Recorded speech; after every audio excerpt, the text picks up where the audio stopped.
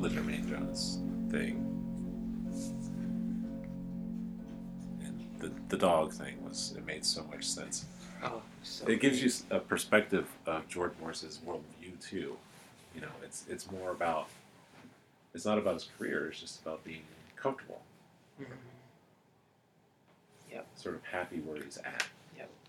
He doesn't think about world soccer or Major League Soccer the way we do, or the fans do. No. He's like, well, I got a dog, and Seattle wants to sign me, so...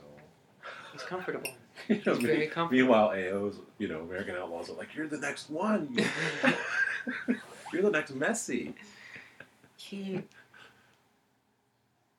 I think, like, the other part of it that is amazing to me is that he was identified by Klinsmann as someone who could play on the national team when he was in college. And so clearly you have a national team coach, national team technical director, who has identified a player, a young player, as someone who can do well for the national team. And when Klinsmann would say, I'm looking for talent everywhere, he meant it. He wasn't just saying MLS, right? He was saying, well, like he pulled up 2 players from Minnesota United when they were in NASL. And then you see what happens after that. Like he leaves, and then you have basically Mr. MLS come in, step in, and he's not bringing all of his players from MLS, but he's also kind of discounting the fact that these other players are trying to do other things. Well, it looked like he was trying to, and he didn't want to scout outside of it. It was almost like he relied on Major League Soccer teams to be finding the best talent. Yes. Instead of actually looking for it like Klinsmann was. And Klinsmann did find Jordan Morris and Ramirez and I don't even bother thinking of his name. Starts with an I. Yeah. I'll think of him. He's gone now because of what happened. But he Ibarra's, right? He took it back to 2006, which you saw a number of people noticing that very quickly. Yeah. Of course, they qualified in 2006. So, but do you remember how they qualified? Do you remember 2006 very well? Didn't they come in first that year? Okay, they did well in qualification. Yeah.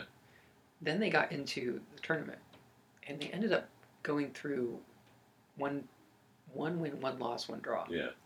And then beat Mexico 2-0 in the... Well, that was 2002. Or 2002, right. Yeah, no, that's the year everybody points to is 2002, right. And it drives me nuts. Okay, so you're talking about 2006 then. Well, I was saying 2006, that was a disaster, actually, 2006. Right. But 2002 was the one that everybody holds up as as the best one, but they got lucky. Yes. And especially getting Mexico. Right. But so that was yeah.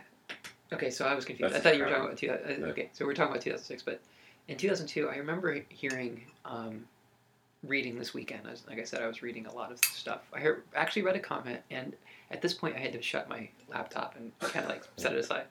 They said, Bruce Arena, and I think it was, I don't know if it was Brian Strauss, or yeah.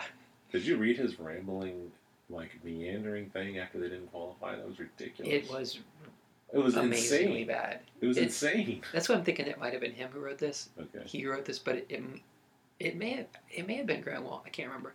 But someone wrote that Bruce Arena had seen the highest of highs in 2002. Yeah. And the lowest of lows, which would have been last Tuesday night. Yeah. The highest of highs, let's just get this straight, is making the quarterfinals in a World Cup, going 1-1-1. Yeah. and then beating Mexico. And then beating a pretty poor Mexico team. CONCACAF team. Playing when the other thing about that tournament was in 2002 that people probably forget, or listeners, if they were even watching at that time, was the ridiculous hours for everyone because of where it was being played. Yeah. Like for European players, it was like they were playing like at 2 a.m. For U.S. players, it was like 5 a.m. Yeah. So the circadian, everything, it was like a dream. I remember watching it. I was in Raleigh, and it really was like a dream. They would open up one of these chain Irish bars, kind of like they have here over in the Brew District, in like Claddagh or whatever. Mm-hmm. They'd open it up at 3 a.m. or 5 a.m. whenever the games were. And I remember at the time I didn't even think much of the U.S. team. It was just going, and I had a buddy who was a big U.S. fan. And it was like a dream. And even watching the players, it just wasn't all the way there.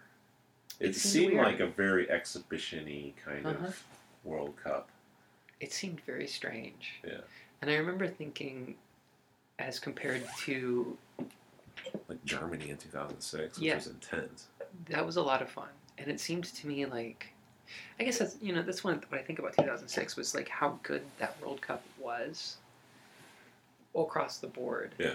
And how much better everyone seemed compared to the United States. But that it was good that we were there. Yeah. 2010, I felt like we had a better shot. And that was mostly because I felt like most of the teams weren't as good as they were in 2006. I could be wrong about that. I think that's a complete...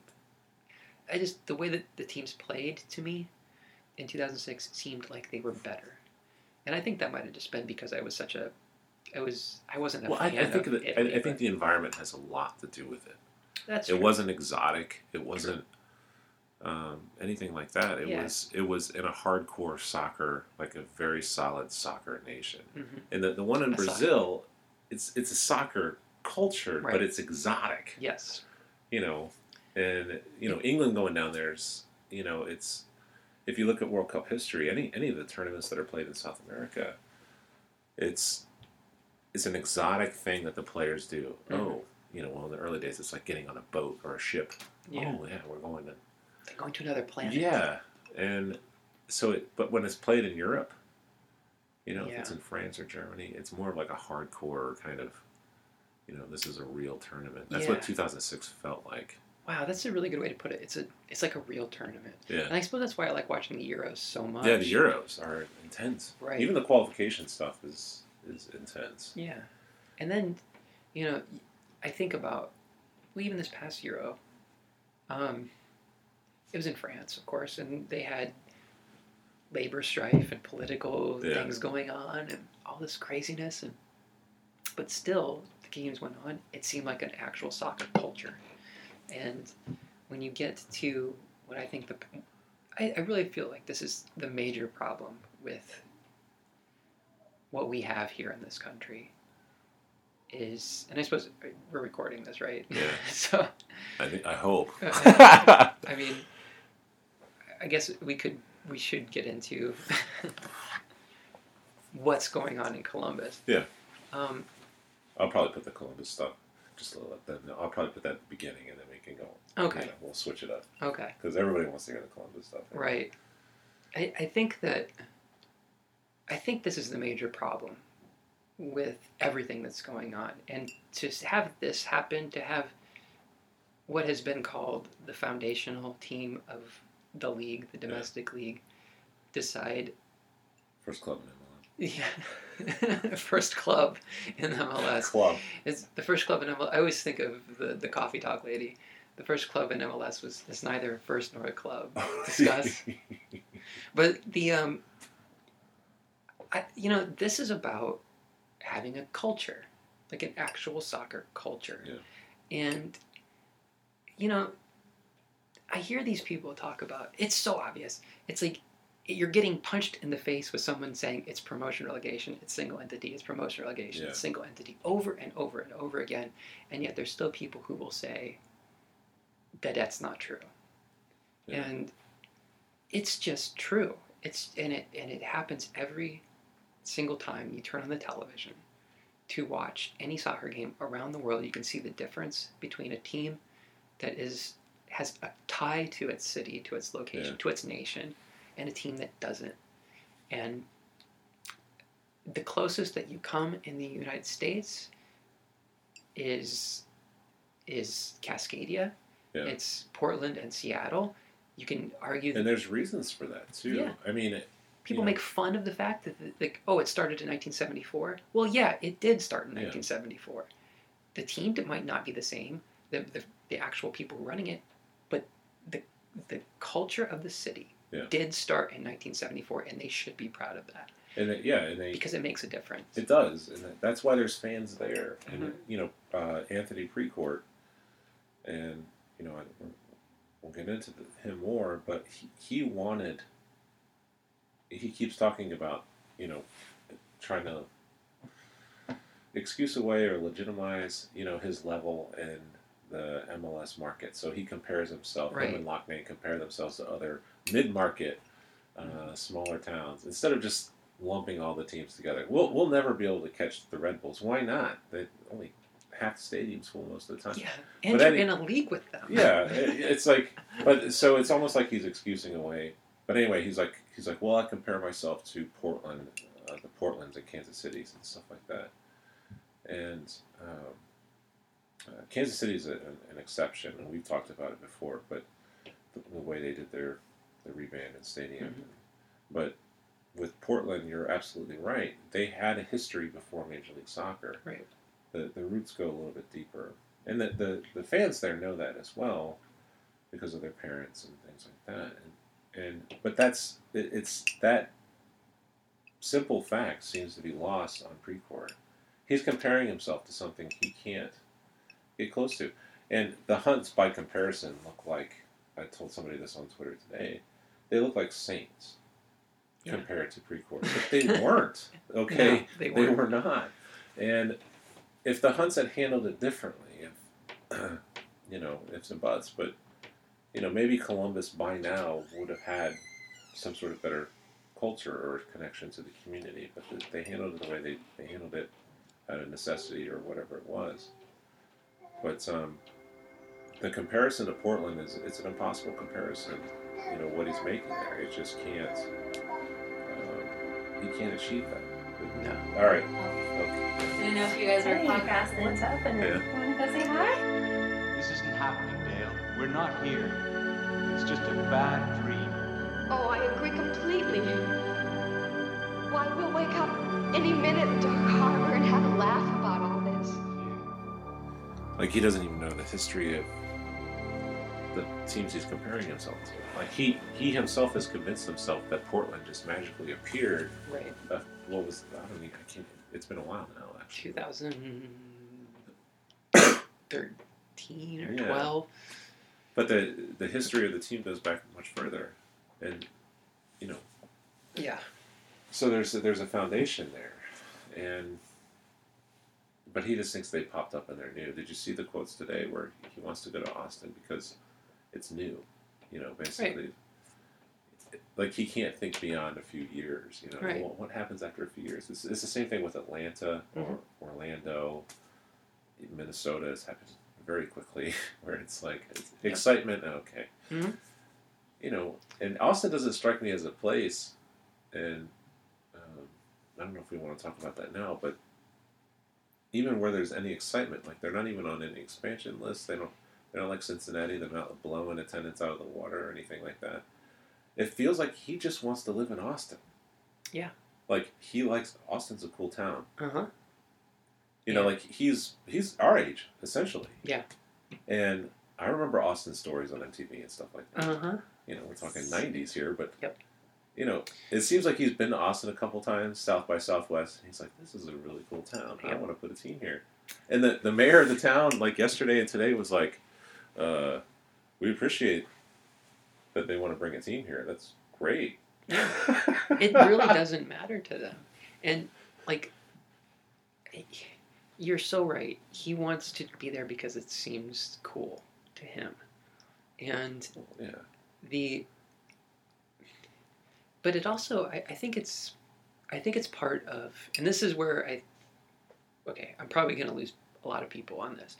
Look, Precourt is a snake. Yeah. I saw that come up a lot today. It's a really good description. Yeah, he's a snake. And I've known I'm sure that the two of us, we've had a bit of a history on other avenues, venues. I met Precourt, I think, 5 times. And I just met him that one time when he was on the massive show. support, yeah.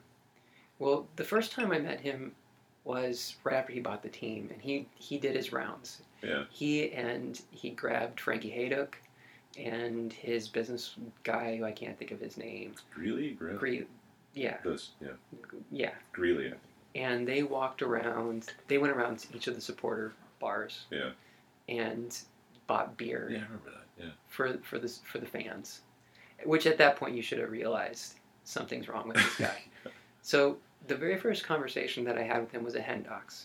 It was where the Hudson Street hooligans were meeting him, and I was coming from I was freelance working at the time, so I was coming from a job, and my sister went with me. She's been a Crew fan for a long time, and we met him.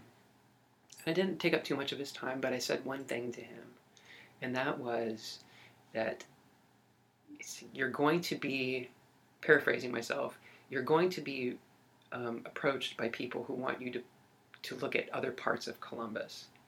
And it's like, there's a lot of other parts of Columbus where you can put a team, or the stadium or something like that. It's like, but the place where it's at right now is perfect. Yeah. And you have an opportunity to make that part of the city something unique, something like Wrigley Stadium. Yeah. Except for soccer in the United States. You have this opportunity there. It's all there for you. And there's really not much in the way of that. I mean, there's a lot of people who are like, well, he's constricted by terms with the state of Ohio, or the Fair Board, things like that. Okay, that's true. But you do own the stadium. There are things that you can do to make the stadium better. Yeah. There are things that you can do to make areas around the stadium better. Not necessarily on fairground property, but around it. And, I think about Indianola Avenue, which goes by near there. Indianola Avenue has completely changed in the last 5 years. Completely. It used to be a 4-lane plus a turning lane road. Now it's 2 lanes plus a bike lane. Yeah. Bike lanes have popped up all over Columbus. This is a city that's kind of grown to a point where it wants to be more urban and more millennial. This word's going to come up a few times in this. And more yuppie, hipster. Yeah. Urban. Yeah, I see that in the Village. I mean, yes, it's happening. Yeah, and right there, you had a perfect spot for it. Now, the second time that I met him was a couple weeks later, and it was around the time of when we did the Dos Acero 2013 banners, and they were a huge hit, just like I knew they were going to be. And I knew that was going to change things, that was going to change the way that fans were viewed as how they can impact not just the Columbus Crew, but soccer in the city, and soccer in basically the nation. And it did. And I met him after that. And in that meeting I had after that, I walked away from that meeting and I immediately told a bunch of people that this guy is, I'm not going to say what I said, he's a liar. Yeah. He's not someone who is honest. He is two-faced, and he will say whatever he needs to say to get the deal done. I said that, and in the last 24 hours, I cannot tell you how many people have texted me or called me or sent me messages saying, hey, you were right. And I don't want that to come across as being smug. Oh boy. But, damn it. Well, the thing is, you met him. Then. I mean, you've talked with him. A lot of people have. And I think a lot of people are coming to that realization now, looking back on it. They're thinking the same thing. Yeah. They wanted to believe what he was saying, but that's what he does. Yeah. And it was about cornering, developing a market which is based in that millennial consumer that has been identified not by him, but by MLS. MLS has identified the millennial as their bread and butter. This is where they're going to make it or break it, soccer in the United States. Yeah. And it's the same thing that you're talking about with Portland. Like, everyone looks at that and says, like, oh, there's this young energy in Portland. Yeah. Completely, just almost eagerly dismissing 40 years of culture, of ingraining a soccer team in a sport into the fabric of a city. Columbus does not have that. It did not have that, and basically, a lot of people look back, and I can't tell you the amount of people who have made fun of or been critical of people who take it seriously. That's the kind of the little joke that people tell a lot about fans who, for instance, want to have banners that are critical of a team, or want to express themselves in ways that are critical of the way that a team is run or plays on the field, or wants to have expressions of things other than say smoke in the stands or things like that. They make fun of that, and they say that you're taking it too seriously. But there's a reason for that. There's a reason why people want to do that. It's because it matters to some people. And if you can build that in a city, then it makes it so much harder to do what happened today. Yeah. It makes it almost impossible. When you think about what happens, and look back at England when MK Dons left. Oh my gosh, that example's come up like 1,000 times today. So. Has it? Yeah, because it's the one example. Yeah. And they didn't, and basically they moved like 13 miles. Yeah. But MK Dons became anathema to anything that's considered to be real about soccer in the United Kingdom. Yeah. But it's business is normal, and it's the way that things go here. Yeah. And no one will stand. People will stand up now, and they'll be like, "Oh, I was lied to. Oh, I was hurt." The same people who are doing that, who are mad about this, are the people who made this happen, who allowed this to happen, who sat back and said, anyone who takes a critical approach to what's coming down the pike is, throw out any kind of name that you want to throw out. Paranoid was one of the things that I heard. One of the more vocal Twitter personalities in the crew world was constantly labeled as being paranoid. And today I talked to him, and I was like, I feel bad for him. Yeah. And I feel bad for some of the people who've been around since 1996. I'm one of the people who's been around since 1996. It's heartbreaking. I mean, it is. And so I feel kind of. There's mixed weird. Emotions. Yeah. I feel sad for those people, but on the other hand, you're getting what you deserve. I mean, you really are getting what you deserve. These people. They went along. They took the ride. Yeah. That he, everything that he was selling. So I don't really feel bad, but I don't really feel great.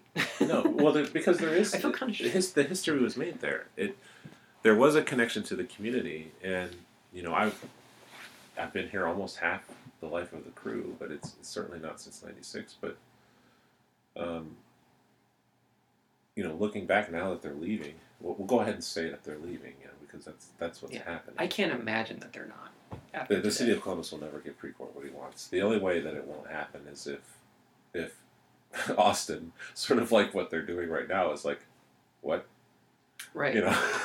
Okay, so that's interesting to me, because he clearly wants to go. I mean, you don't put into a contract that you want. Yeah. I'm staying unless this one person. Yeah. It's kind of like the scene, the episode of Friends where they're saying, okay, we're exclusive with each other as a couple, but what if you meet somebody you get the one I think someone was Isabella Rossellini. Yeah. So Austin, Texas is Anthony Precourt's Isabella Rossellini. It's hard not to use the relationship example in this situation too, because he has been dating Columbus, but there always was this one that he wanted to be with. Right. And I threw this out there this morning, and I probably shouldn't have, but I think there's a couple things that sort of hastened what's happened. He was really upset about the United States men's national team losing. That's very clear with a couple tweets that he made. Because that's a lot of money out of these guys' pocket. The fact that the team didn't make it. And if you're looking at Google Trends, or you're looking at traffic and stuff like that, the only spike Major League Soccer ever gets, and we're going back to 2002 and 2004 when Google started tracking the metrics, was the World Cup. And other than that, it's a flat line. when the World Cup comes around, there's the spike for Major League Soccer.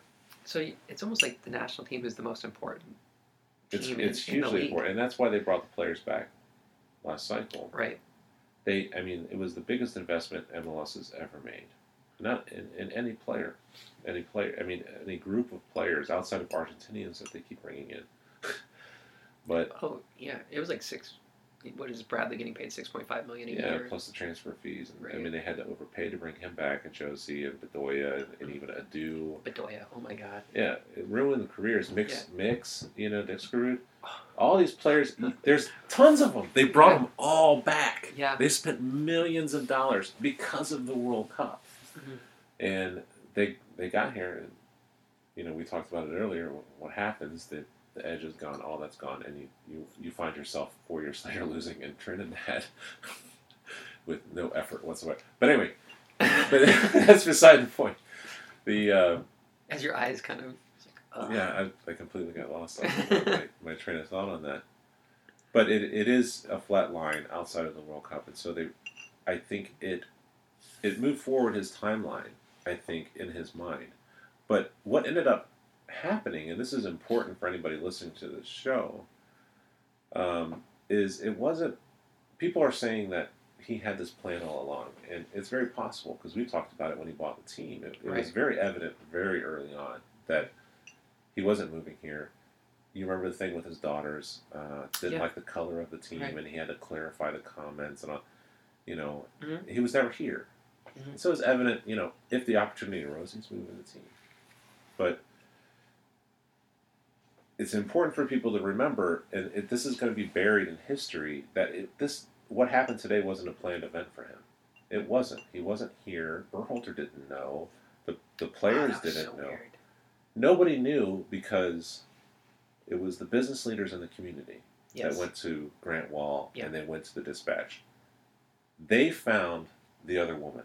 Yeah. And they were like, we're helping him. Yep. And in our research, we find out that he's moving the team to Austin. Yep. And it pissed them off. Yeah. And so they immediately went to Grant Wall and they went to the Dispatch. Yep. A-Race is actually who they went to, I think. And so this wasn't a planned event. I don't know when he was planning to do it. I would say after the playoffs, maybe. I would think so. But people are saying, "Oh, he did this to sabotage the playoffs. He did this to make the stadium empty and then go see." Mm-hmm. And he didn't mean that at all. No. He doesn't need that. Were they at any of the games this year or last year? Nobody's there. Yes, they went and had their big season ticket push. Yeah. In the last month, I guess. Yeah, I or think so. he wanted to keep going and try to get as much as he could. Yeah, and you don't drop this kind of news in the midst of that because look at what's happened and Larry, that's it. That is the crux of this whole thing. It's He's a liar. What? He's deceitful. He's been doing this, and it wasn't him who released this. It was other people. Yeah. And when you look at what those other people were trying to do, they were trying to do something For the community. They offered to buy the team. Yeah, outright. Yeah. And he said no. Yeah. So, look, if I were to say right now, I would say there's no way he's staying, that the Columbus Crew are staying in Columbus. There's no way. He doesn't, yeah. If there is the possibility that this team stays, let's just say, who in their right mind supports this team? It's too toxic. You can't. You just simply cannot. It's too. He has to sell it, and Yeah. he has to get out. There's no options for him, and he's already done the rebrand. Mm-hmm. Columbus will say no to the stadium, and they should. Yeah, they will. I mean, yeah. I was just looking at the history of stadiums, just refreshing, myself with it. And Crew Stadium was a battle to get in. Yes. And there was almost like a fight between the Schottenstein Center, Nationwide, and Crew Stadium, Mm-hmm. all in the late 90s. Yeah. They were all trying to cram it in here. And Nationwide was such a bad deal, but NHL wanted to make that happen, that the community wanted to make that happen. Mm-hmm. And then Ohio State's getting upset about another pro team coming in, so they have to build a shot and Right. all this stuff. I think Columbus is done. You have the Clippers as well getting what they wanted. Uh-huh. It's just not happening, and I think he knows it's not happening, and that's why Mayor Ginther was like, I haven't really talked to him, but we'll work with him. He is Ginther's little interview he gave on YouTube to the Dispatch today I think it's worth watching, but I also think that it's complete. There's no point to it. Yeah. It's basically a politician saying politician stuff. Yeah. Yeah. And I think he was obviously caught off guard by this, and so he's got to look like he's not losing one of the teams. Well, it's too late. Okay, just you know what the thing right now to do is to say, go fine, have fun. Yeah, because you never contacted us, and then he comes out in the press conference and says, well, that's not really true. Yeah. Precourt, Yeah. Basically, he should get. If I'm Ginther or I'm like, you know what? We got the Blue Jackets. We got the Buckeyes. Yeah. And Clippers, we're good. Yeah, we're good. We don't need you. Now, if he does that, of course, people will be like, oh, soccer's important. Like he actually said in his little interview, soccer's the sport of the future. Yeah. How many years have we been hearing this? And I'm a soccer fan. The 80s, I can tell you for a fact. I'm a soccer fan who remembers when I was a kid hearing that. Yeah. And soccer did seem very futuristic. Yeah. And now though, the future's now. Actually, the future was probably 2010. Yeah. Well, when Donovan and Dempsey did what they did. Yeah, and I'll say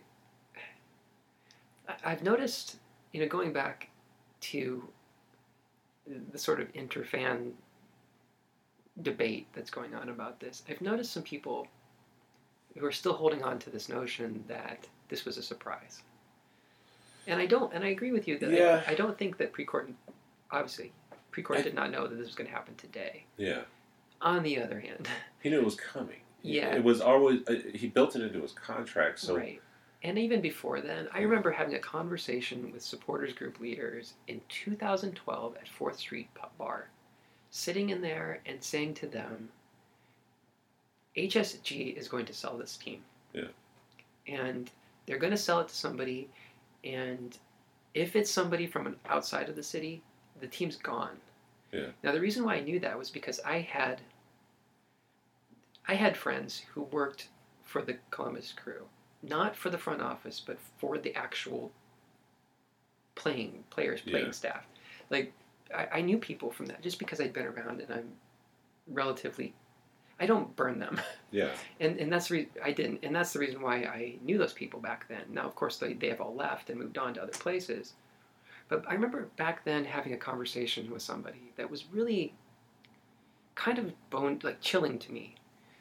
And it was when HSG owned the team, and Warzia was the coach. And there was a lot of criticism of Warzia at the time. And I think a lot of it was was realistic. But a lot of it was kind of just like piling on to somebody. Yeah. And I don't think a lot of it was fair. But one of the things that I heard back then was that inside the team, amongst the staff and the players, there was a concern that if someone were to buy the team from outside there was a concern that HSG was not giving them the amount of resources that they needed to be great. Yeah. Yeah, that was an ongoing. Right. Yeah. And so they were but they didn't have proof of it. This was just kind of a thought. And I thought that was kind of like... Yeah, the general feeling that they're not spending a lot on players because they want someone to buy them low. Right. Yeah, exactly. They don't want to pick up all these big contracts. Exactly. Yeah. And so the concern then was like, if that don't happens... fix the stadium because it's... Right. But I remember having a conversation with somebody, with this particular person saying, the locker room's kind of crappy. Yeah.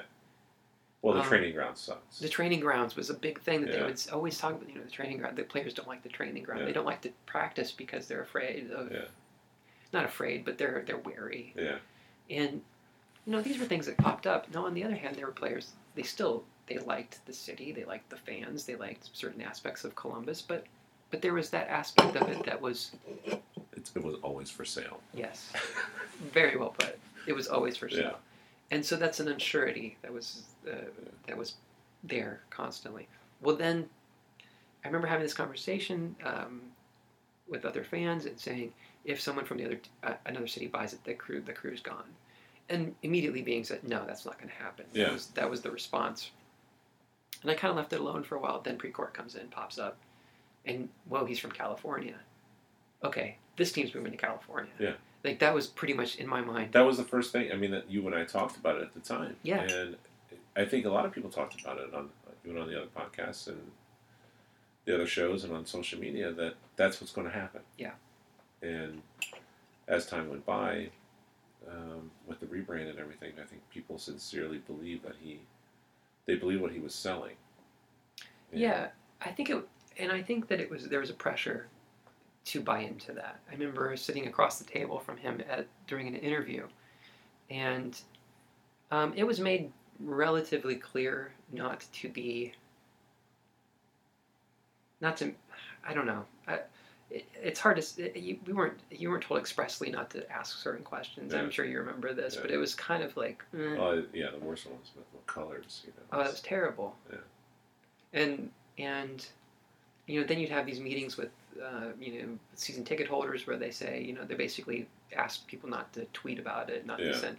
These things happen a lot. Yeah. It's very controlled.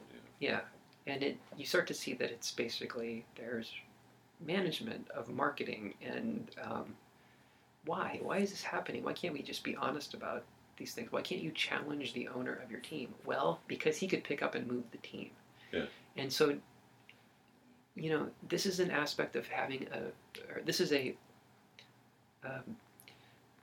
quality of not having a team tied to a community. Yeah. Is that you're not allowed to challenge the people who run the team because they can take your team and they can go. He talked about it today, which it should send a message not just to people in Columbus. It should drive it home in Columbus like a hammer hitting a nail. He wanted to ensure, basically, that the club continued to exist. The club, okay, the quote unquote, continue to exist.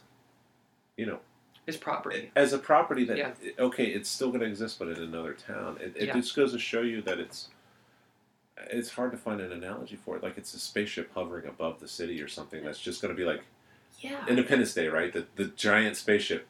It's here, and we blew this up, so we're just going to go over here. Mm-hmm. It doesn't make sense. It doesn't even make sense, and people want to say it's a part of American sports culture. But people like that, it drives me nuts because if you look at the history of some of the teams that are cornerstones of leagues like the NFL and the NHL and NBA, they were essentially independent clubs. Yes. Pittsburgh Steelers and the Washington football team. Are we allowed to say the Red Sox? We can say that. It's okay. a fact of nature. The way they came about it, theirs is a little more messy. But the New York Giants, the cornerstones, and the Cincinnati Reds, the Cleveland Indians, these were the Denver Detroit Broncos. Tigers. Maybe came along, but they have a giant sign. I saw this a couple years ago that says, Denver Broncos Football Club. Yeah, and it's been there for ages, and so there's an independence. And there's a lot of it in the NBA because of the ABA and how all those things. And those teams became the cornerstones of their league. And the business might be different now. And revenue sharing and things like that. And they jump around. But those teams don't jump. No, they stay. They stay. And Columbus picking up and moving, or MLS picking up and moving a team like Columbus who, they don't do well. Like they said, the metrics aren't good. You can go to any game. You can watch it on TV. You can see that. What the heck is map free? I get Acura. Heartland Bank. Okay, I get it. But these aren't. This isn't Barcelona we're talking about here. Right. Qatar. So yeah. So you can. It doesn't pass the smell test. But as far as the league is concerned, looking at it as for what it is, and we're not talking about promotion, relegation, and clubs and time to communities, just as Major League Soccer, to remove a team like Columbus, that's one of the originals, to be willing to do that, which is essentially a heartbeat of it, of the league. You know, they're ripping that out. They're ripping out. I'm not saying they're the Pittsburgh Steelers or the Green Bay Packers, but they're not going to ever have a chance to have a team develop into that sort of thing that becomes a cornerstone. Okay, I see where you're going. Yeah. I wonder if we can unpack this a little bit. Yeah, So, I got a little carried away with what Columbus could be, but I think you're raising some good points, but I think that we still get caught up in the notion that the Crew are an original. They are. I mean, I remember seeing original teams yeah, back then. Not all of them are around now. Some of them are gone. But yeah, I just don't know if it matters. And the reason is partially going back to what we talked about earlier. the foundation of it. I mean, The foundation of the yeah, of the league. But we have to keep in mind, and I know a lot of people don't like this, but it is true. This is a corporation that was built for one real reason, and that was to justify FIFA giving the World Cup to the United States that's in why the logos are 1994. bad. That's why it was hastily done. Yes, It was to get the World Cup. and so when we talk about Hunt Sports Group, one of the things, Lamar Hunt really wanted to have the World Cup in the United States. Yeah. He also really wanted to make some money off of soccer. He felt that soccer could be a money-making opportunity for his family's business going forward. Again, soccer is the sport of the future. Yeah. And so if we look at it, I can't imagine the Cincinnati Reds leaving Cincinnati. Yeah. I can't imagine the Columbus Crew leaving Columbus. Yeah. I can't imagine MLS without a team in Columbus, but it's a property, and that property has to go somewhere. And we could also say, back in 1989, no one could have imagined the Cleveland Browns ever leaving Cleveland. But the NFL is largely a single entity enterprise. Yeah. They share revenue. They do a lot of things together. Yes, they're individually run in most ways, but they are together. They're uniform. Well, they skipped all the formative years that the other leagues had to go through. Yes. So they don't have to worry about the independent voices. Right. They were like, from the very get-go, there was no independent voices. Right. So you don't have the Rooneys or, the Crafts of the world or whatever like that, saying, no, I don't like that. Everybody's on the same page. Yeah.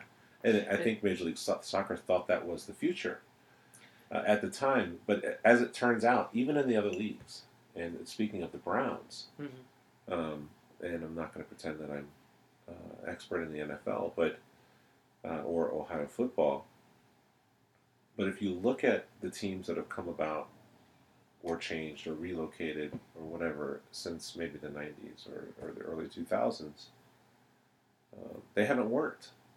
No. They haven't. And so since the league has, they're moving towards more of the MLS model. MLS didn't have to worry about trying to gather all these people together of different opinions. They just did it. Yeah. And they've struggled. The Jacksonville Jaguars, Carolina Panthers. You look at, just thinking the NFL now, the two teams in LA, the Rams and Chargers, where they held San Diego hostage. Yeah. And they moved into Home Depot Center or whatever it's called. And people really it's not working though. It doesn't work like that. No. Yeah. But they're making money on television, because basically you can take two teams from whatever part of the country you want, and as long as they're NFL teams, people will watch it. And it's not the same for soccer. And also, I think Major League Soccer did something different. Major League Soccer did something where they actually replaced those original teams, those foundational teams, with teams that are actually older. Yeah. Or, if not older, have an older soccer culture in them. Again, Portland.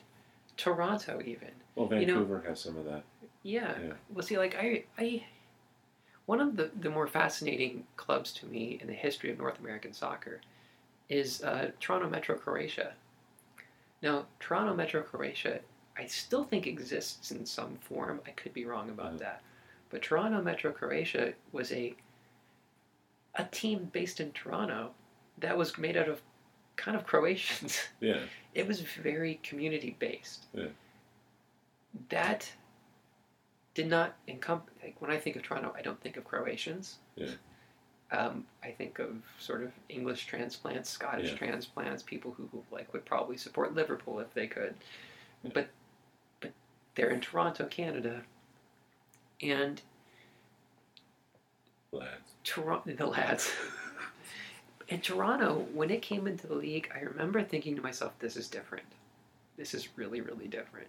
These guys see the sport in a completely different way than what I've been paying attention to in MLS. It reminds me more of, and this is because I like European soccer, I always have, prior to this, the MLS, my exposure to MLS, it reminded me of that. What was going on in Toronto reminded me of that. And part of that is based in the fact that there was that interest in previous teams. Yeah. And in like indoor soccer and other things, but previous teams, including like Toronto Metro Croatia. Now, like, when you take a team like that, even though Toronto was born in 2006, I guess, is when they were founded, 2007 when they took the field, all that stuff, that still had a culture that went back farther than that. Yeah. Columbus just simply does not have that. Yeah, and it just was plopped on it. Yeah, when you can pull that, that's why it's easy for me to think of of MLS without Columbus Crew. It just is. DC United might be a little different, just because DC United was so, like, essential to everything going back to 1996. Yeah, when they started, it was, yeah. Yeah, they were the I mean, that's team. where I was. I mean, it was, yeah. Right. They The LA were Galaxy may be different. Yeah. I could not, it's hard for me to imagine LA without the Galaxy. Columbus Crew, no problem. The New York Red Bulls, no problem. Yeah. You could pull them I out. don't think the Revs are a problem either. No, the Revs, no Yeah. problem. They could change their name to the Boston Minute, the They Boston could move Team to another at any time. city, you know, it doesn't, yeah. Yeah, it wouldn't change my mind. So what do you think, maybe we'll get in the meat and bones of this, and we'll put this segment at the beginning so everybody, Okay. and then they don't have to listen to our World Cup stuff. But with Columbus, where do they go from here? I think it's a foregone conclusion that they're leaving in 2019. This wasn't supposed to come out today. It came out because the business leaders were upset. Right. Everybody was caught off guard. Poor Berhalter was out there answering questions and was like, what? Yeah. And Will Trapp had to come out and tweet later, come support us. I feel horrible. Not for Will Trapp, but because he should have left when you and I told him to leave. 2014. When we basically were pleading with him and Justin Miram and Maybe Ethan we'll Finley, leave. Maybe we'll get back into that, because I there's some things about the what happened in Trinidad that I think are informed by the Will Trapp thing. Yeah. Okay. But we'll talk about that in a second. What were you saying? Well, I was just saying, you know, I guess the question will be, since you can pick it up and move it in Columbus, and I 100% agree with you, because it was plopped on Columbus, as easy as it came into Columbus, it could be taken away, which is what's happening. Mm-hmm. There were no roots. No. The Zogs. The Zogs. I remember going to see a Zogs game. Yeah. And there's no connection between the Zogs. And as much as people would like it there to be, Yeah. there's just no connection between the Zogs and the Columbus Crew. So there's no real soccer history here, and so it's leaving as easily as it came. So, but what's next for Columbus with soccer even if it's, for me, my hope, I've seen it some today, I don't know if people are going to follow through with it, is, and I think it'll happen even though they're not trying, is when MLS dictates who is a soccer town and who's not, and that's part of the problem. Yeah. That they shouldn't be dictating that. Does pro soccer ever? What happens to Columbus? It's mind-boggling to think that a town is just going to lose soccer. Professional soccer. It's not something I've ever experienced. Okay, so one, I think if the team sticks around and plays another year here, there's going to be this kind of weird groundswell. I don't even want to call it a groundswell. That dignifies it too much. It's going to be basically a handful of people who are trying to promote themselves in different ways, and they're going to say save the crew, or there's going to be some kind of weird self-promotion that's going to go into that, and whether or not that it has resonance across sports interests or on radio or television, or who knows. I mean, at this point it really doesn't matter, because for all intents and purposes, the Columbus Crew fans, your team just got relegated. That's relegation in MLS. It's not. It doesn't matter how well you do on the field. It doesn't matter how well you're not selling tickets and corporate sponsorships. You're done. Yep, you're done. And it's completely at the whim of people who have money and influence and power. Tickets, sponsorships, and your owner happens to have an affinity for some random other place. A random team that's well, it's funny because they're not even on any lists, for Major League Soccer. No. And that just, let's get back to, before we lose train. Like the 12 cities, like Nashville and all these places. It's and now Don Garber's having to make a statement like, oh, yeah.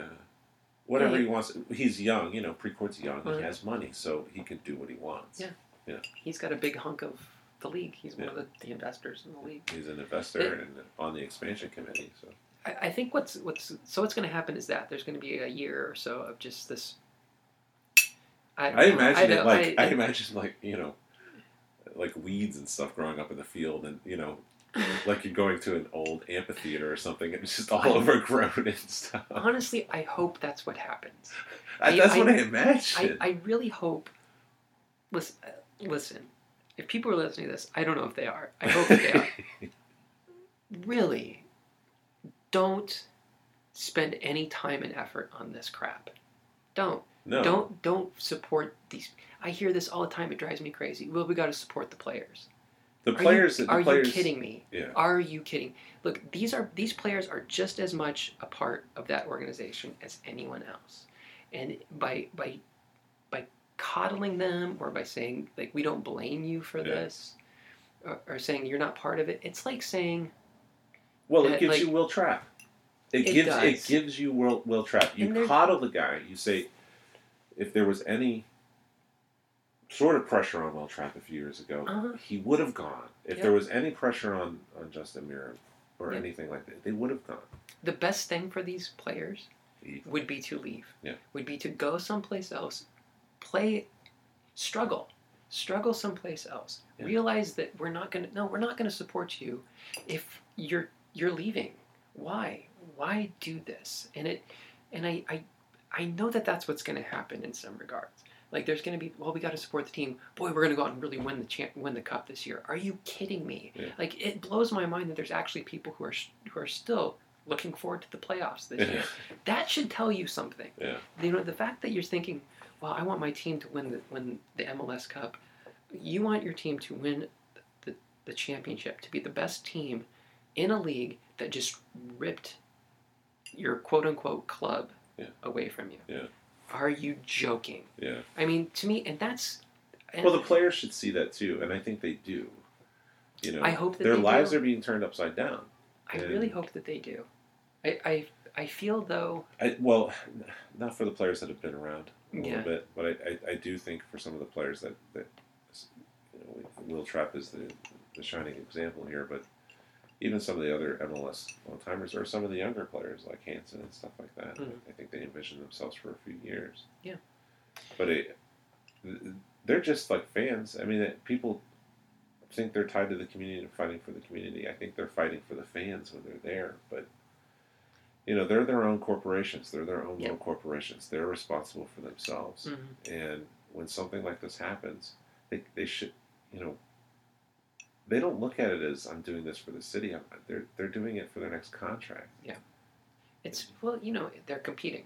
They're Yeah. competing on the field for many different reasons. Obviously, contract is you got to get paid, right? Yeah. They got to. Yeah, you have a handful of years to do this. You have to get paid. Yeah. And to, we're going to get into this, I hope, a little bit. But when you have we're a year out from what the last collective bargaining agreement, where they just capitulated. Yeah. They just rolled over and said. And And Nick then- Armando was like, play ball or something like that. Yeah. Like, I'm done with. We don't want to do it anymore. We're not actually going to strike. Let's go. Yeah. They continue to miss these opportunities to improve their current situation, and they do it based on the fact that they feel that it could go away, as though that's not something that everyone faces. Yeah. They continually do this, and then what they do is even worse, which is kind of like what happened with the Ethan Finley situation when he renegotiated his own contract with the Crew, even though he was clearly not the best player on the team, and the Crew gladly renegotiated his contract, and then the best player on the team, Kai Kamara, says, well, I want to do what he did. Mm-hmm. I should be able to do what he did. And he's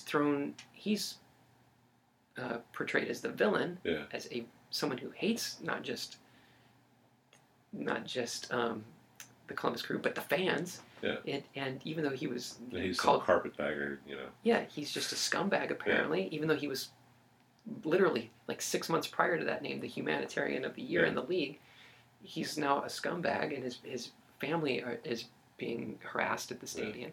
And then Ethan Finley is Meanwhile, the representative of the no, players. It's cool for Ethan Finley. It's not cool for Kamara, Adoro, and Mendoza to do this. Not good for them. It's almost like there's a string of players. Yeah. Not good for them. Yeah. But then Ethan Finley is thrown out as somebody. He is the representative of these players. He is the union representative. And he goes out and volunteers a statement that is to this day one of the most angering things that I have heard regarding soccer in the United States, where he had the guts to make a statement saying that youth soccer clubs are shaking down players for money that they are owed. Now, MLS gets away with this crap over and over and over again. They don't pay the money that they owe to these independent clubs, these youth clubs, for developing players. They keep the money. They keep it. Yeah. They're basically taking money that is not theirs. There's a word for that. It's called theft. Yeah. And that's what they do. And it's funny because they talk about it like it's regulated, but they just do it. And it was with Stoke and Cameron. Was it recently? And I think it was Tottenham and who did they sign? Yedlin. And Tottenham was like, who do we give the money to? Yeah.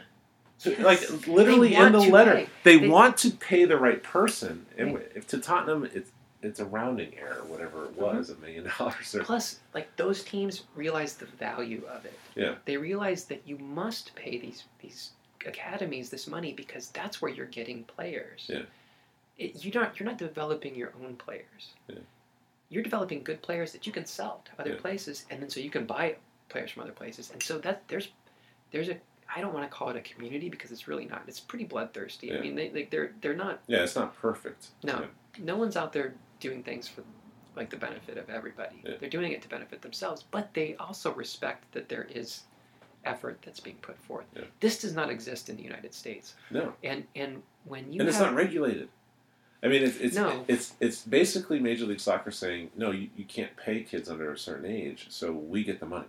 Yeah. Or it is Tottenham, saying, we're not sure who to pay, mm-hmm. and it's basically Major League Soccer going, oh, that's us over here. Yeah, we'll take that. That'll be ours. Yeah. And so what happens is you have a union representative come out and say something heinous and horrible about a independent youth club, and the fans do nothing. The fans, in fact, they cheer for that player. Yeah. They say they make banners for him. They come up with, because he is now a good guy in the face of the franchise, in the eyes of the franchise, in the eyes of the league. He's one of theirs. Meanwhile, you have a player like Kai Kamara, who understands, I only have a few years to do this. I got to support my family for the rest of my life. I want to buy a house in this city and live here for the rest of my life. So I need to stand up for myself. Yeah. And he becomes the bad guy. Cup, so, yeah. And so this, what you're supporting when you go out there and you say, well, we got to support these players. Really know what you're supporting. Yeah. Are you supporting somebody who's out there trying to do the best for you, trying to do the best for not you, that's the wrong way to say, for the benefit of this entire program, project that we're all in some ways involved in? Or are you out there cheering for the bank manager who's just there to take your money and doesn't really care if you're able to pay your bills? What are you doing? I feel like that's what's going to happen. Now, the long way to answer your question, because I think that's what's happening, what I would like to see is a NPSL team pop up in Columbus. Yeah. I would like to see a team, something will have to fill the void. a team like Detroit City or AFC Cleveland, not USL, NPSL, even lower on the pyramid. Something where we start after 21 years, 22 years. We start building a real soccer culture, not a culture that will sell itself to the first the first insurance company from Spain that comes and throws a bunch of money at it. And then rename a stadium that, And then put red on your stadium where red was seen as... No. You're being too critical here. Yeah, not allowed Why to do are you that. so upset about red? Not allowed to do that, am I? There was another thing that they were talking... Someone brought up the TV deal. There was a really good thread about, of course we saw this coming back in 2013. We talked about it. Nate Beckman, the legendary, did the survey, and they got so upset about it. Yep. Yeah. Not allowed to talk about that. In fact, I remember... He pretty much... I remember having a conversation with somebody who... Oh, I can't believe I just thought of this. This is an amazing conversation that happened. This exemplifies this franchise. It was legitimately easier to watch this team on an island in the Caribbean for a year and a half than it was to watch it when I was living maybe 3 miles from the stadium. Yeah. It was easier to do that. Now, that's not building a soccer culture. Yeah. And that's the answer to your question, in my opinion. Get a smaller club, put it in Columbus. You could actually put it in the shadow of Crew Stadium, where it is. There's high schools around there, high school fields where you could play. When I went to go see AFC Cleveland win the NPSL National Championship not last summer, but the summer before last, they were playing at a high school stadium. Yeah. It was packed. It was one of the best soccer atmospheres I've been in a long time. Yeah. It vastly was. It seemed much more meaningful than any Crew game I had ever been to. Maybe without. I'm not talking like any regular season Crew game. And I think there's value there. Now, I don't think Cleveland is going to get an MLS team in the next 5 years, but they have something there. Yeah.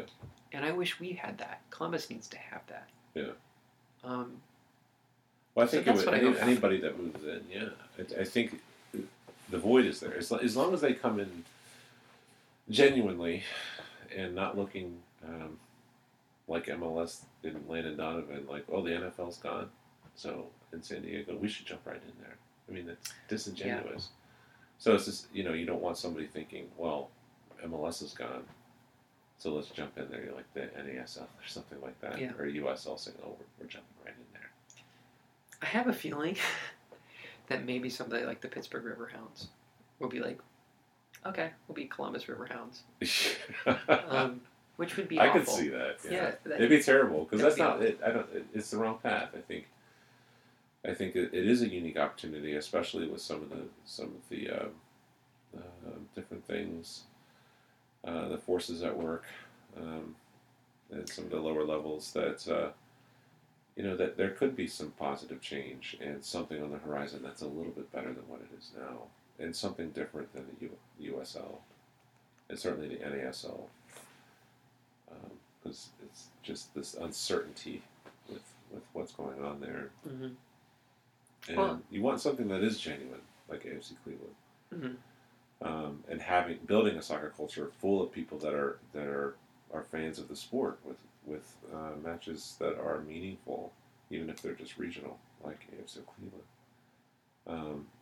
Playing Detroit, going up there, Michigan Bucks or whatever it is. Can I just say to you, you notice, I don't know if you've noticed this, but there has been a real, it's just this sort of antagonism toward Detroit City. Yeah. Amongst not amongst the owners in MLS, not amongst the people who work for MLS, but amongst the fans of MLS and USL. A real antagonism towards Detroit City that I just think is gross. I mean, you have. This is a really, really, really bright example of a team that is supported by a club that is supported by its community, fan base. and it has an identity that is it's woven into the community. There, it's where Detroit is right now. They're not putting hard hats on the guys, because it's Detroit. It's actual people from Detroit. It's young people. There's no artifice there. No, and like it or not, like them or not, whether they're millennials that are acting out with too much smoke or whatever, that is Detroit. It's funny to see, other Major League Soccer teams think, well, we want that too. Well, your city's not them. No, Detroit is such a unique place. Yeah. Why do you want to try to be them? Be your own thing. And to see that, I don't know if it's jealousy, I don't know what it is, but to see them just attacked the way that they are is, and I'm not talking about the team, I'm talking about the fans attacking them, and then it's almost like it's just immaturity. It's an immature approach to this, where you attack. They are attacked. They defend themselves by saying, "This is the way we do it. Yeah. We like it here. We don't care about you." Yeah. And then the immaturity of they're people not to say say, European style, like what those people hate. They're their own thing. It's crazy. It's like it doesn't make sense. Upset then like, why is right? It's like, what difference does it make? It's like they're upset then that they're not upset. Yeah. Do you know what I mean? And to me, that just reeks of immaturity on so many different levels. And that is just kind of essential to what goes on in Major League Soccer. How are you supposed to build clubs? How are you supposed to build clubs when that's your mindset? Yeah. When you're jealous of an NPSL team, a semi-pro team that doesn't pay its players because of the stupid arcane rules. How are you supposed to build something? And is it really that much of a stretch to look at that and see that jealousy and then wonder why the national team performs so poorly? Yeah. Is it really? Again, like I said earlier, it's constantly hitting us in the face. This is why single entity doesn't work. Yeah. This is why I'm not big on the promotion relegation thing. I think that's a secondary thing. I think once you destroy single entity, once it's dissolved, promotion relegation will probably happen. Well, it's the only way you make it all-inclusive and you organize independent, community-based teams. How else are you supposed to do it? And one of the arguments is, MLS has created 22 teams, with the goal, I guess, we're hearing now of 28 teams. Yeah. Where are you going to get 28 teams if you have a promotion relegation? Are you kidding me? Look around. Yeah. there is no reason why there's not 6 clubs in New York City. Yeah. Why there's not 6 clubs in Los Angeles. Why there's not 2 in Chicago. They would pop in. There's no reason why there's not, except for one reason, and that is the structure of USSF, United States Soccer Federation, and MLS and SUM. There is all kinds of shady stuff going on between those 3 groups. And, I think you and I both agree, we've talked about this, that MLS is very much like a pyramid scheme, the way that it's structured.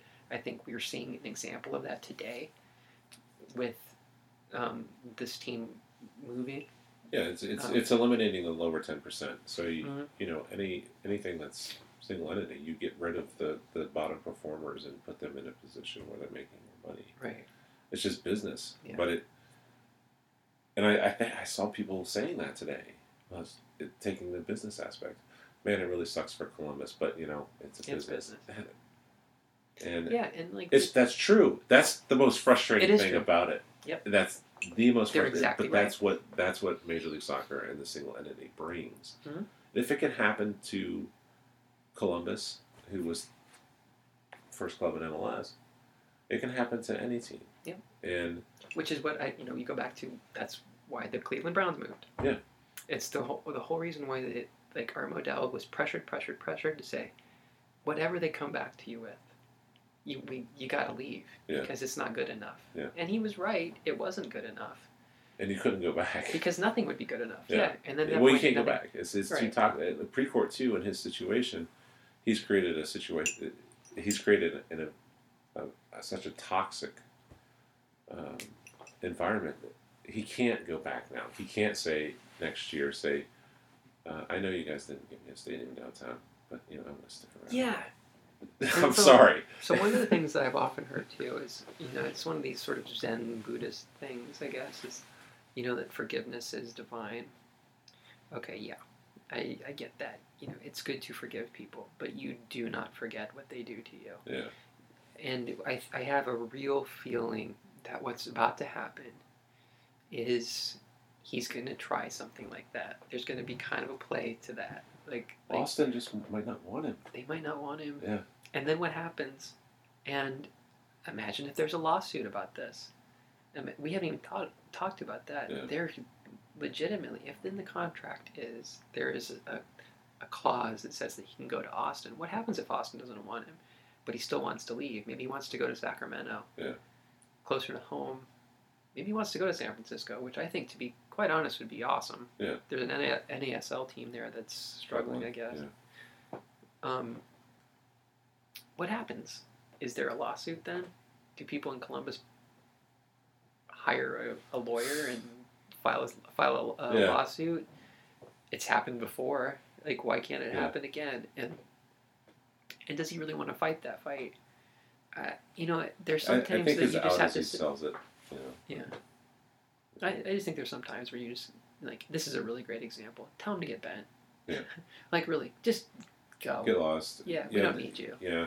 And start from scratch. Start a new low-level team. Start a rivalry with Detroit FC. Yeah. We could do it. It'd be amazing. How much It'd be fun really would that fun. be? Yeah. You could even call yourself the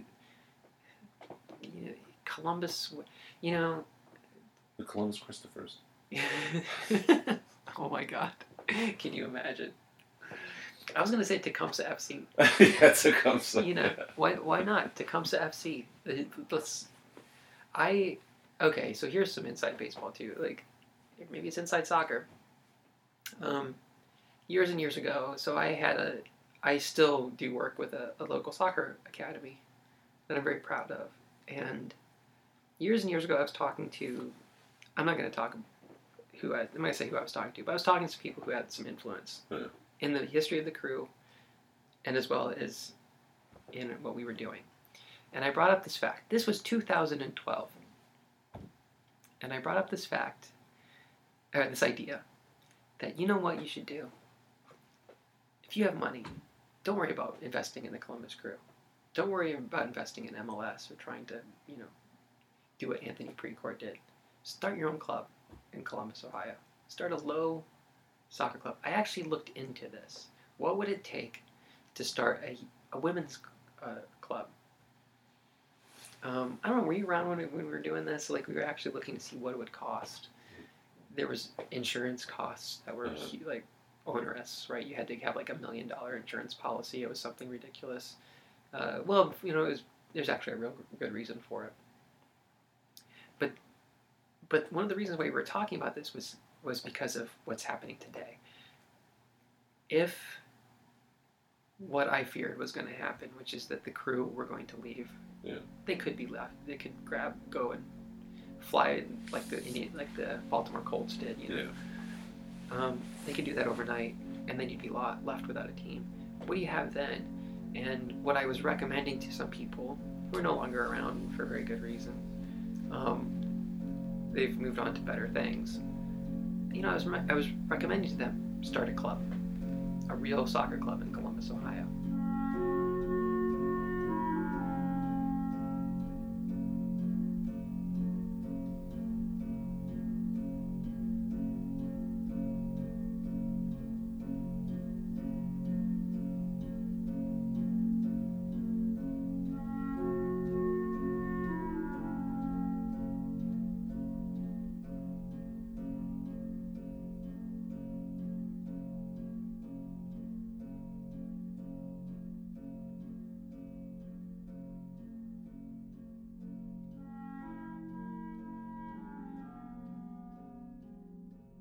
You are now ready for side 2. You are now ready for side 2.